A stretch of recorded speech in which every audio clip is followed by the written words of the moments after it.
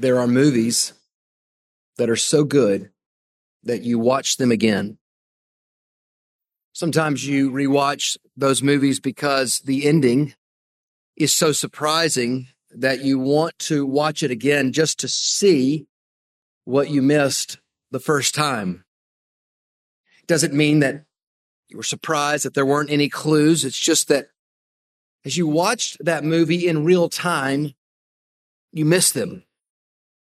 The person who's revealed to have committed the crime was the one that was so easily overlooked.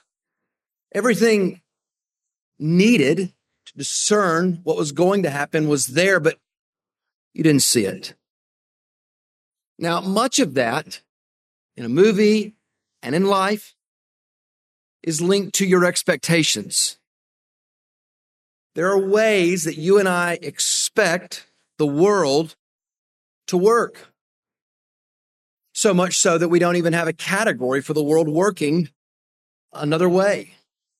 So if this week you were to lose 1,000 dirhams in the mall, you would expect you wouldn't get it back. You'd be surprised and thankful if you did, if it turned out that someone didn't steal it. You would expect that if someone can take advantage of you in this world, they probably will. If they won't suffer consequences, how thankful we are when they don't. So if what happens if the ending confounds us, and what I mean by confound is it surprises you because it doesn't meet your expectations. If you're confounded, it's fair to ask, was there something wrong with what you expected? Why didn't you see what you should have seen? Why were you confounded, surprised because your expectations weren't met? To be a Christian is to understand that one day the whole world will be confounded, surprised, because the world is headed toward an ending that will not meet its expectations. What the world takes for granted about what will happen won't. And it won't be the first time. The cross of Jesus Christ confounded even those who should have been the most prepared for it, should have expected it. And that's what we see this morning in John 12, verses 12 through 36. That's where we'll be this morning. Jesus confounds those who should have known better. And it's not until they rewatch everything that it begins to all make perfect sense. So here's the main point I want you to get this morning. King Jesus must confound you before King Jesus can save you. King Jesus must confound you before King Jesus can save you. It must surprise your expectations. So we will see two ways that he confounds this morning, and the first is as the confounding king. The confounding king. And that's in verses 12 through 19 of this text. Look down to verse 12. The next day, the large crowd that had come to the feast heard that Jesus was coming to Jerusalem. So they took branches of palm trees and went out to meet him, crying out, "Hosanna! Blessed is he who comes in the name of the Lord, even the King of Israel." And Jesus found a young donkey and sat on it, just as it is written, "Fear not, daughter of Zion. Behold, your king is coming, sitting on a donkey's colt." His disciples did not understand these things at first, but when Jesus was glorified, Then they remembered that these things had been written about him and had been done to him. The crowd that had been with him when he called Lazarus out of the tomb and raised him from the dead continued to bear witness. The reason why the crowd went to meet him was that they had heard he had done this sign. So the Pharisees said to one another, "You see that you are gaining nothing. Look, the world has gone after him."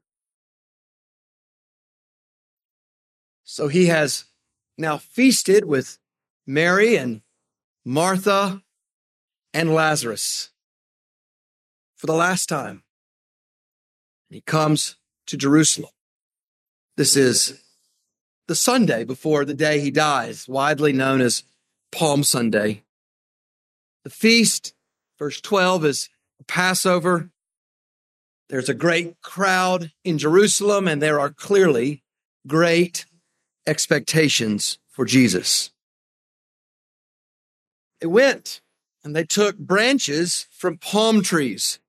Nothing in their law commanded them to get palm branches. So why'd they do it? They made effort to get those branches because they had become somewhat of a national, a patriotic symbol, a kind of a flag, represented who they were and their aspirations. Palm branches expressed expectations. Verse 13, Hosanna, blessed is he who comes in the name of the Lord, even the King of Israel.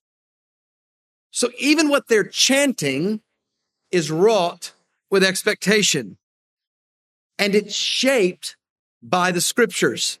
Psalm 118, 25, 26, it reads, "Save us, we pray, O Lord." That's Hosanna. That's what it means. And then it reads, "Blessed is he who comes in the name of the Lord." Except this crowd here adds, "even the King of Israel." So they're filled with nationalistic expectation.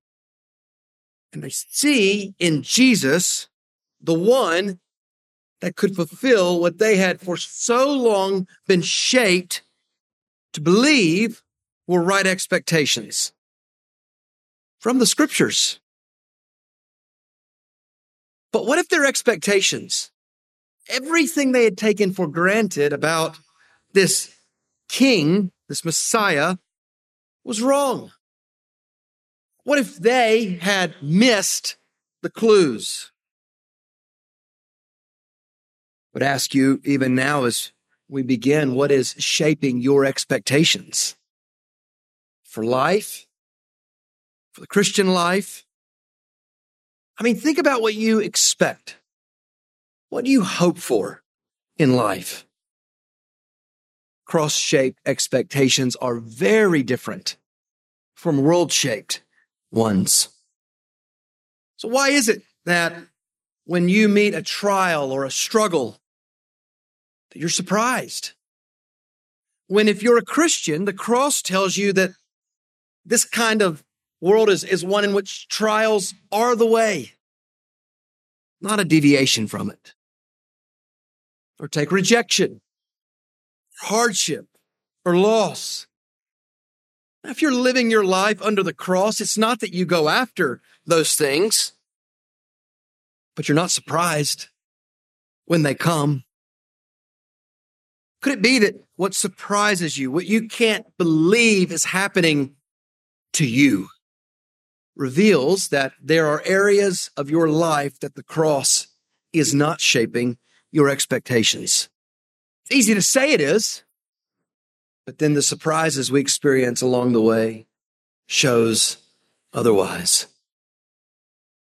This crowd expects a king, a kind of king that will address the entire problem of the Roman Empire.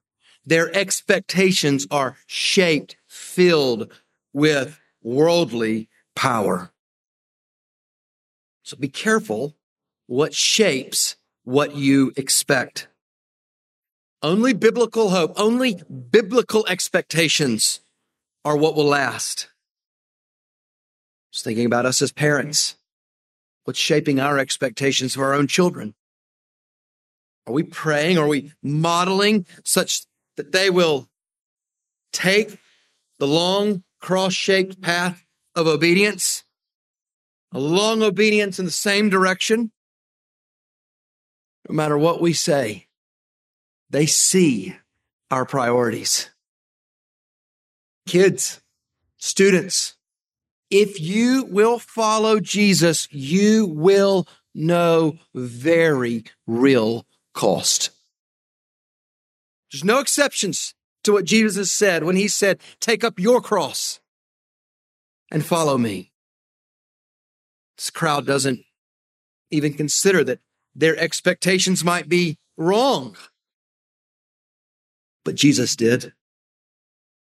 If you know this account, you know he comes in on a donkey. Do you ever think about how deliberate he was to find it? John simply says he found a young donkey, a donkey's colt. Point in whatever gospel is this was deliberate. The fervor, the anticipation, the expectation of Jesus had reached this intense level. And there's few people in this world who have a following like that who will not take advantage of it. But their adulation is not what drives Jesus. Their salvation is. By waving those palm trees, they were broadcasting their expectations with a symbol. And Jesus responds to them with a symbol of his own. He did not go and find a powerful war horse. He found a donkey. So if they are chanting their expectations from the scriptures, here is Jesus acting based on his. In Zechariah chapter 9, God promises his people, your king will come and your king will rule the nations, but he will come in humility. Surprisingly, on a donkey. Peaceful, weak. And yet a kingdom will come from this humble ruler that goes from sea to sea. And for centuries, this text just hung there. A king who's humble, who conquers by making peace, who will gain power through weakness. A humble, confounding king, unlike any king. Jesus proclaimed when he rode in on that donkey, this is to fulfill what the prophet Zechariah said. No, he simply did it. He just drops clues. He knows, verse 16, after reflection, after the time when the disciples look back, when they rewatch it, they will see clues that they missed in real time. Because then they would have the help of the Spirit. And they would miss, or they would see what they missed in the present. It would only be by the Spirit when they rewatched it all that they would remember it. And they would intentionally see the clues that their king had given. Then they would see everything, wouldn't they? Through the very surprising ending of the cross and the resurrection. Only when Jesus revealed himself in full glory, then they would see the significance of what they had seen. So notice here, Jesus is not rejecting their expectations. He's reworking them. He's upending them. A king on a colt. He means to confound them. And yet everything he's communicating tells them the kind of king he is and the kingdom he brings. If we mistake what kind of king Jesus is The blame is with us, not Jesus. Jesus is winning a people by taking a very costly path of costly peace. It's not an unjust peace. It's a just one.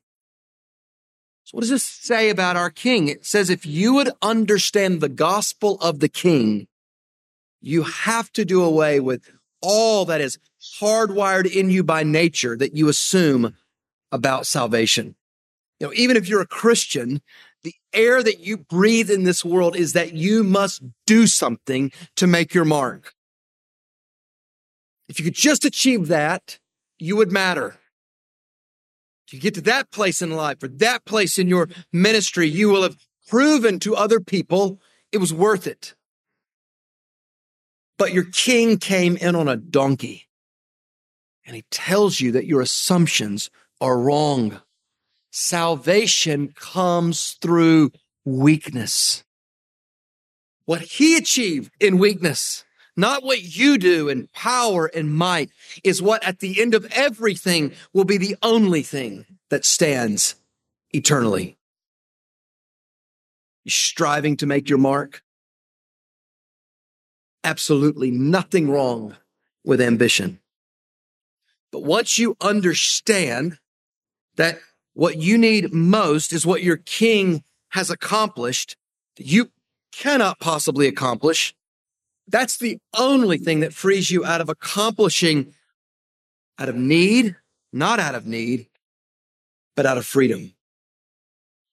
Point is that you do not have to run after.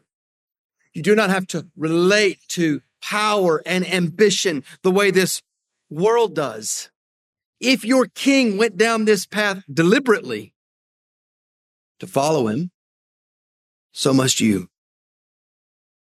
He's freed us to follow him in this way. Doesn't make sense in the moment, but it will after time. The disciples wouldn't make sense of what kind of king he was and what that deliberate act meant on that Sunday until after the time. John tells us a bit about the crowd there in verse 17. Some were with him when he raised Lazarus. They are continuing to bear witness. That's why this crowd went to meet Jesus. They've heard he'd done the sign. They wrapped the sign in all the wrong expectations.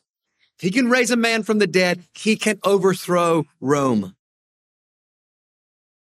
He can, but not like you think, not like you expect. When we think of Jesus, we often, and his work in salvation, we often think of what he endured to achieve salvation. When's the last time you think about what he resisted to achieve salvation? He resisted here real popularity. He resisted every opportunity he was given to avoid going to the cross. He resisted siding with this crowd. He resisted siding with the Pharisees. He resisted choosing a life of obscurity. He resisted it all, down to finding a horse instead of a donkey. He deliberately took every step. Every time he was given a way out, he resisted to a point, to pressures you and I have never faced. C.S. Lewis said this so well. No man knows how bad he is till he has tried very hard to be good. A silly idea is current that good people do not know what temptation means. This is an obvious lie. Only those who try to resist temptation know how strong it is.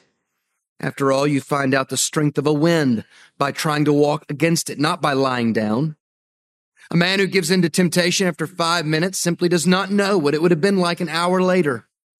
This is why bad people, in one sense, know very little about badness. They've lived the sheltered life by always giving in.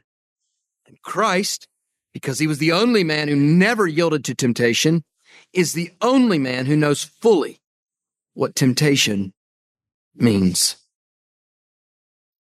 so that he might win redemption and reconciliation. Christ resisted all the way to the cross. He's the king who confounds. The Pharisees can see that he's popular. They say it in verse 19. You see that you're gaining nothing. The whole world goes after him. It's clearly an expression of disgust, exaggeration. They despise the fact this crowd wants him to be their king. And once again, they've spoken better than they know. They speak what is their greatest fear, that the whole world will go after this man. The crowd wanted a king who would give them a kind of nationalistic revival that they had only known through stories passed down in their own history. They expected a great national anthem. They did not expect ride on in majesty, in lowly pomp, ride on to die, bow thy meek head to mortal pain, and take, O Christ, thy power and reign. Pharisees want him dead, take their place away in the Roman system, and both of them missed what a king on a colt signifies. Because King Jesus confounds. And if you're not confounded by him, if he's not surprised your expectations, you don't know him. He will not be conformed to anyone's wrong expectations of him. He will not be conformed to the wrong expectations the world has of him today. He's a confounding king. And secondly, he's the confounding Christ. The confounding Christ. That's another word for Messiah. Christ. We'll see this in verses 20 through 36. Notice here the expectations they had for the Christ, beginning in verse 20. Now among those who went up to worship at the feast were some Greeks. So these came to Philip, who was from Bethsaida in Galilee, and asked him, Sir, we wish to see Jesus. Philip went and told Andrew. Andrew and Philip went and told Jesus. And Jesus answered them, The hour has come for the Son of Man to be glorified. Truly, truly, I say to you, unless a grain of wheat falls into the earth and dies, it remains alone. But if it dies, it bears much fruit. Whoever loves his life loses it, and whoever hates his life in this world will keep it for eternal life. If anyone serves me, he must follow me, and where I am, there will my servant be also. If anyone serves me, the Father will honor him. Now is my soul troubled. And what shall I say? Father, save me from this hour? But for this purpose I have come to this hour. Father, glorify your name. Then a voice came from heaven. I have glorified it, and I will glorify it again. The crowd that stood there and heard it said that it had thundered. Others said, an angel has spoken to him. Jesus said, the voice has come for your sake, not mine. Now is the judgment of this world. Now will the ruler of this world be cast out.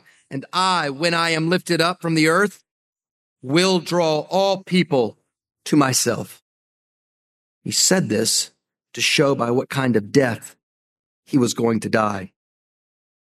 So the crowd answered him, we have heard from the law that the Christ remains forever. How can you say that the Son of Man must be lifted up? Who is this Son of Man?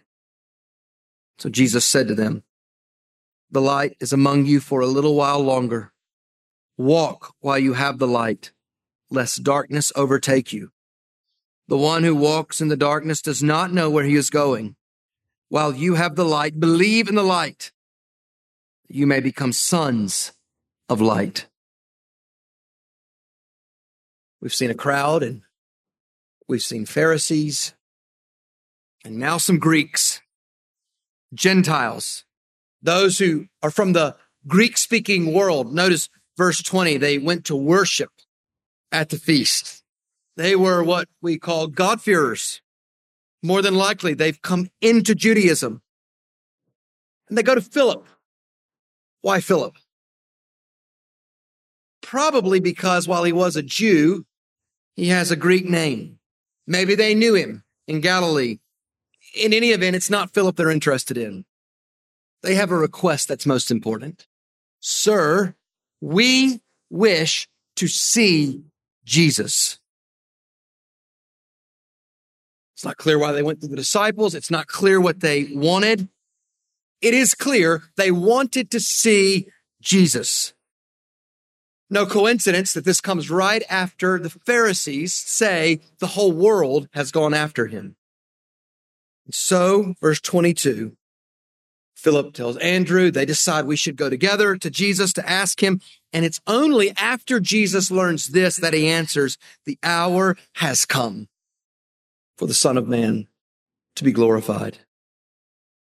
Throughout this gospel, Jesus has said again and again, my hour has not yet come.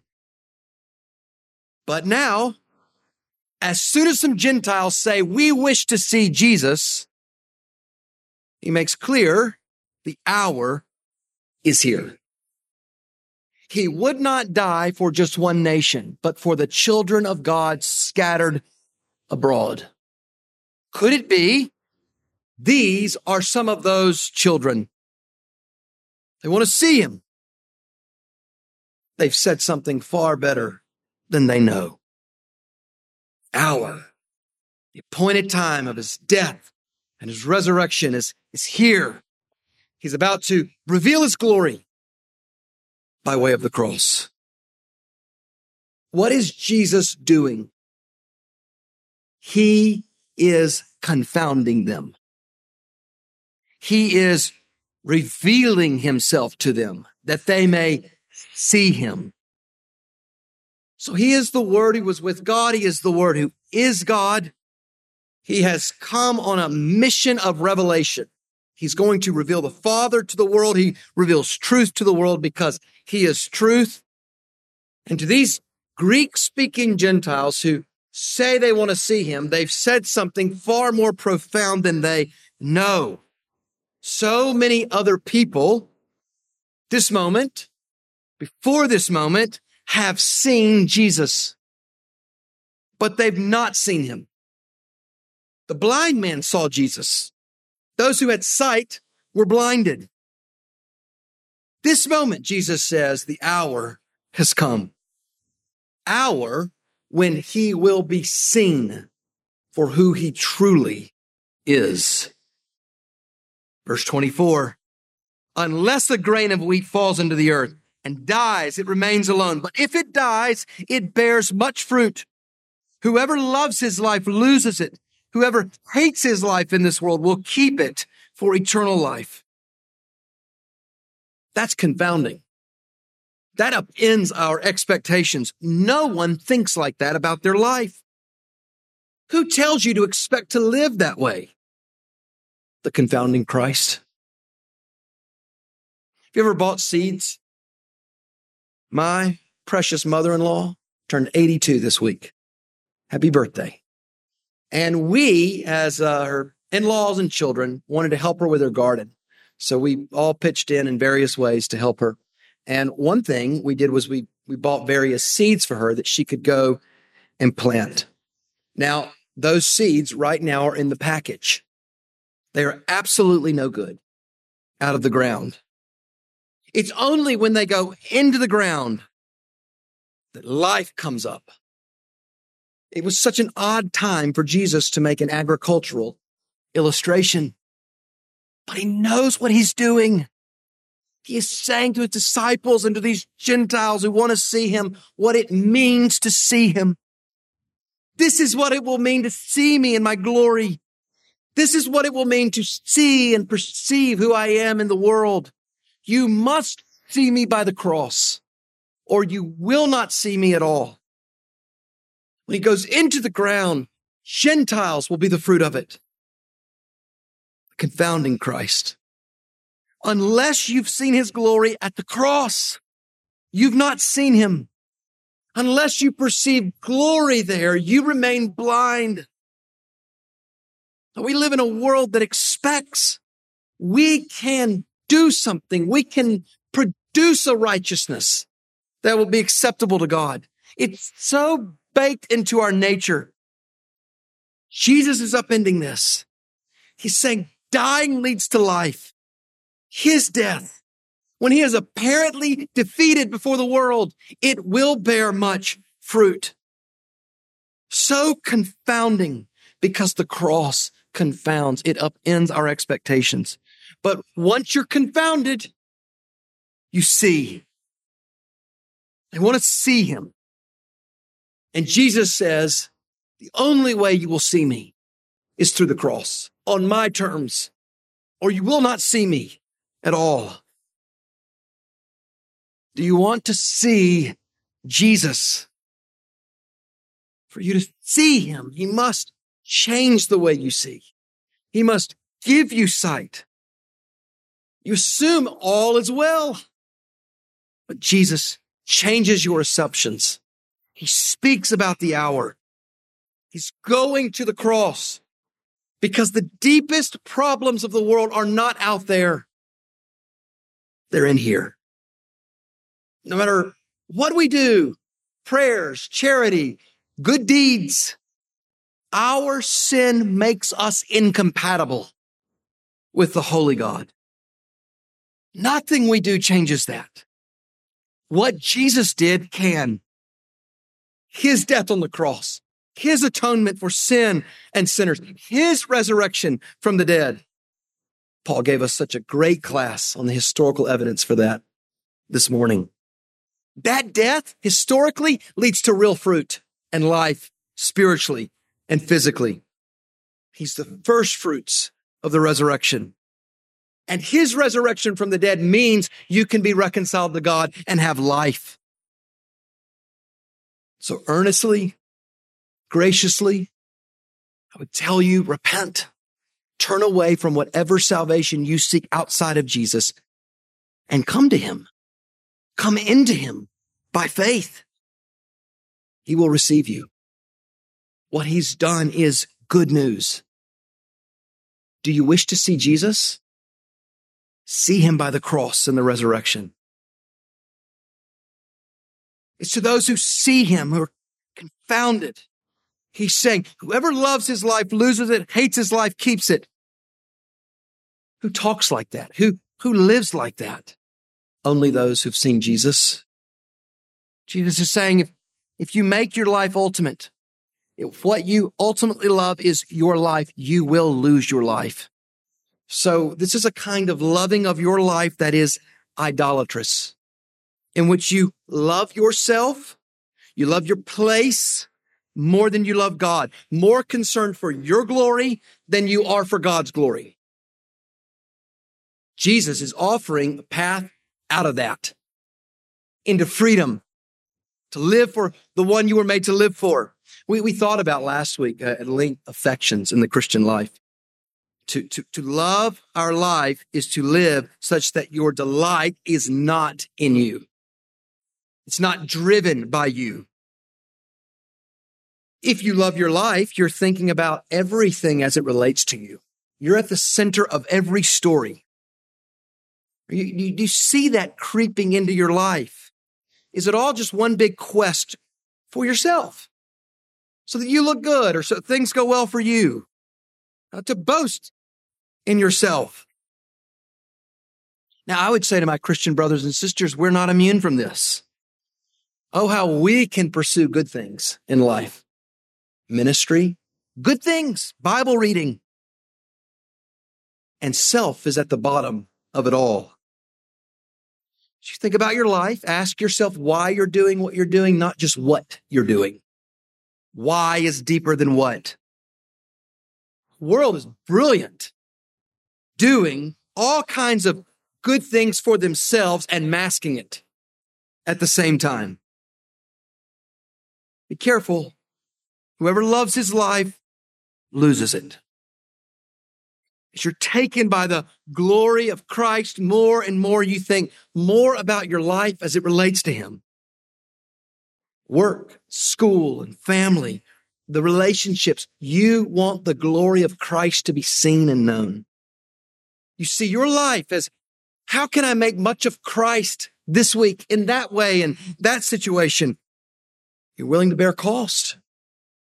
You want to use gifts that God's given you and opportunities and relationships, not for your own ends, but for his glory. That's what happens when the cross is shaping your life more. Glory is flipped. It's turned upside down. Whoever hates his life keeps it for eternal life. This is not self-loathing. It's more fundamental preference. Whoever thinks so little of your life, so much of God, that you give your life up, you give it away for the glory of God, you're going to keep your life. You love it, you give it away. No one in this world, apart from Jesus Christ, thinks that way. No one thinks this is the way the world works. No one believes this is the path to life. Jesus does. If you follow him, this is the path. He's not calling us to a path he didn't go down. To serve him is to follow him where he goes, to follow him to the cross. And notice where that leads. Verse 26, the honor of the Father. Ask yourself, is this the wisdom of the world, or is this the kind of wisdom that confounds, because it's the kind of wisdom that comes from heaven? So when they look back on it all, that the disciples will see the cross led to the glory. You love your life? Give it away. Treasure God's glory more than your own. You'll keep your life. We're in a battle for glory. And it's our entire lives we battle for glory. How do we grow in glorifying God? We don't just drum it up. We don't fake it till we make it. We don't do this by willpower. We must be taken. We must understand. We must know and see God's glory as more precious than our own. So we're taken with that glory. We're satisfied with it. And we know joy. And we know ambition. We know life that makes much of his glory. Think about our own church. Why are we all so encouraged by Jane? Because even with cancer, we see the glory she treasures. Why are we so taken with JC and Monique, given a trial they never would have asked for? We saw the glory they treasured. It's confounding. It's confirming. Could go on with a number of you.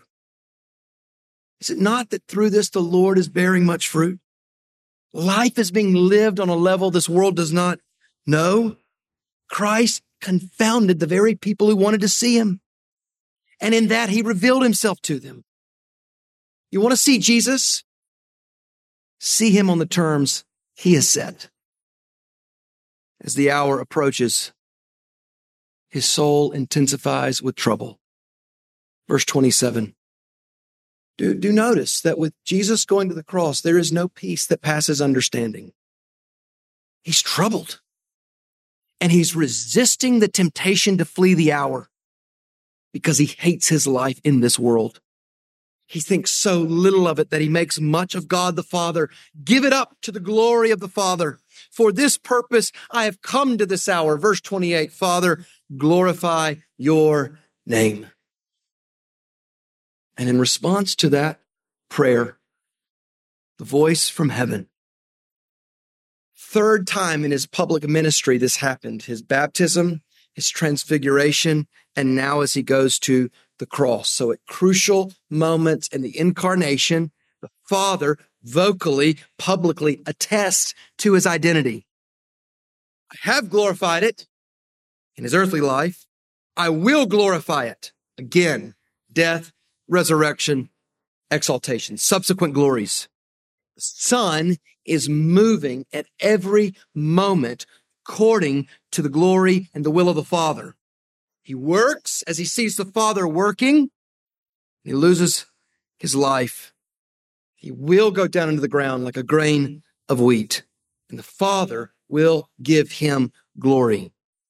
No one expects honor coming this way. Humiliation is the path to exaltation. God moved every event in human history to that hour. He announces it. And it's a moment of dramatic revelation. And the crowd, again, verse 29, is marked by confusion. Some think it's thunder. Others, an angel spoke. Point is, they've heard the voice of God and they cannot make sense of it because they cannot see Jesus rightly. They cannot hear of spiritual reality. This is a moment of eternal consequence in the unseen heavenly realms, and they do not understand what is happening right in front of them. Voice was for their sake. It was revelation. It's only as they rewatch it all in their minds that it makes sense. All of human history flowed to that hour. It flows from that hour. Jesus is speaking of a decisive event in the unseen world when, verse 31, the ruler of the world is cast out.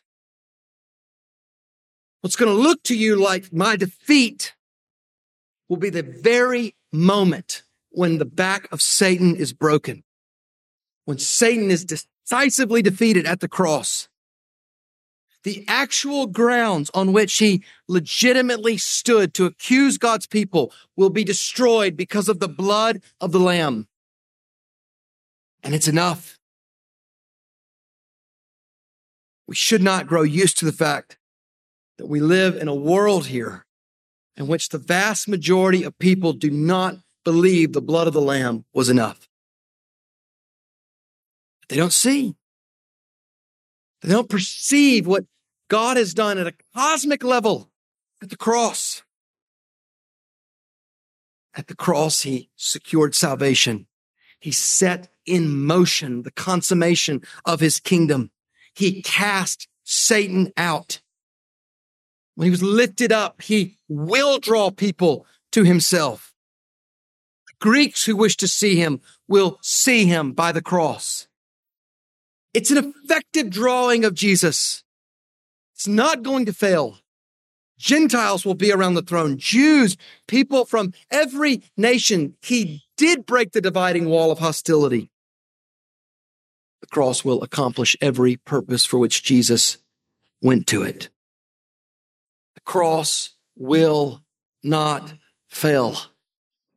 The cross has not failed.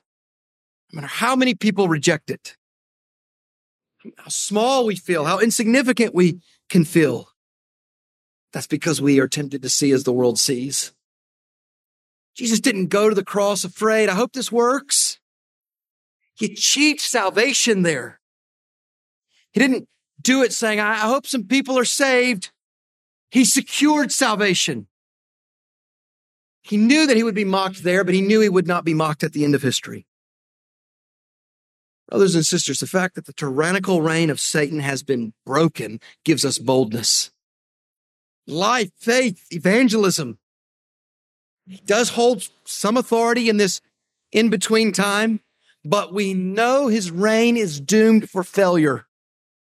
He worked to bring about the cross, and he was confounded and conquered there. Keep discerning our world through the lens of the cross, not the cross through the lens of the world. Whatever your circumstance this morning, reason from the cross to your circumstance, not from your circumstance to the cross. If he did not avoid the cross, if he would do good to you through the cross, be so confident he's doing good to you in this moment, in your situation. And brothers and sisters, look forward. Because of the cross, a great salvation is coming. A new world is coming. He will be seen in his glory. It's as he spoke of being lifted up that they began to understand he's saying he's going to die. And they can't make sense of the messianic, the Christly claims he's making. They can't put the two together. Verse 32 and 3 and 4, the Christ and death, the Son of Man lifted up. It's why they say what they say in verse 34. Why they ask that. I mean, they have the Old Testament. They clearly believe that Christ, the Davidic Messiah, is going to live forever. They don't understand how the divine messianic Son of Man must die. But they will. After the time when he's raised and they see what they didn't see. And Jesus is so like this. He doesn't help them. Verse 35, the light is only going to be among you for a little while longer. What you do with the light matters. Darkness is a threat. Jesus, the light of the world, saying, not going to be here much longer. What little time remains, believe. Come into the light. Sir, we wish to see Jesus. Could they have fathomed what they had asked for? How he would confound them in their expectations. Humble king on a donkey. The unexpected Christ who will gain a crown, but only through a shameful cross. Who did not say to all of those followers, kill for me, but give your lives away. You might keep them. He confounds us to save us. He gives us new, better expectations. And graciously, he gives us sight so that we can see.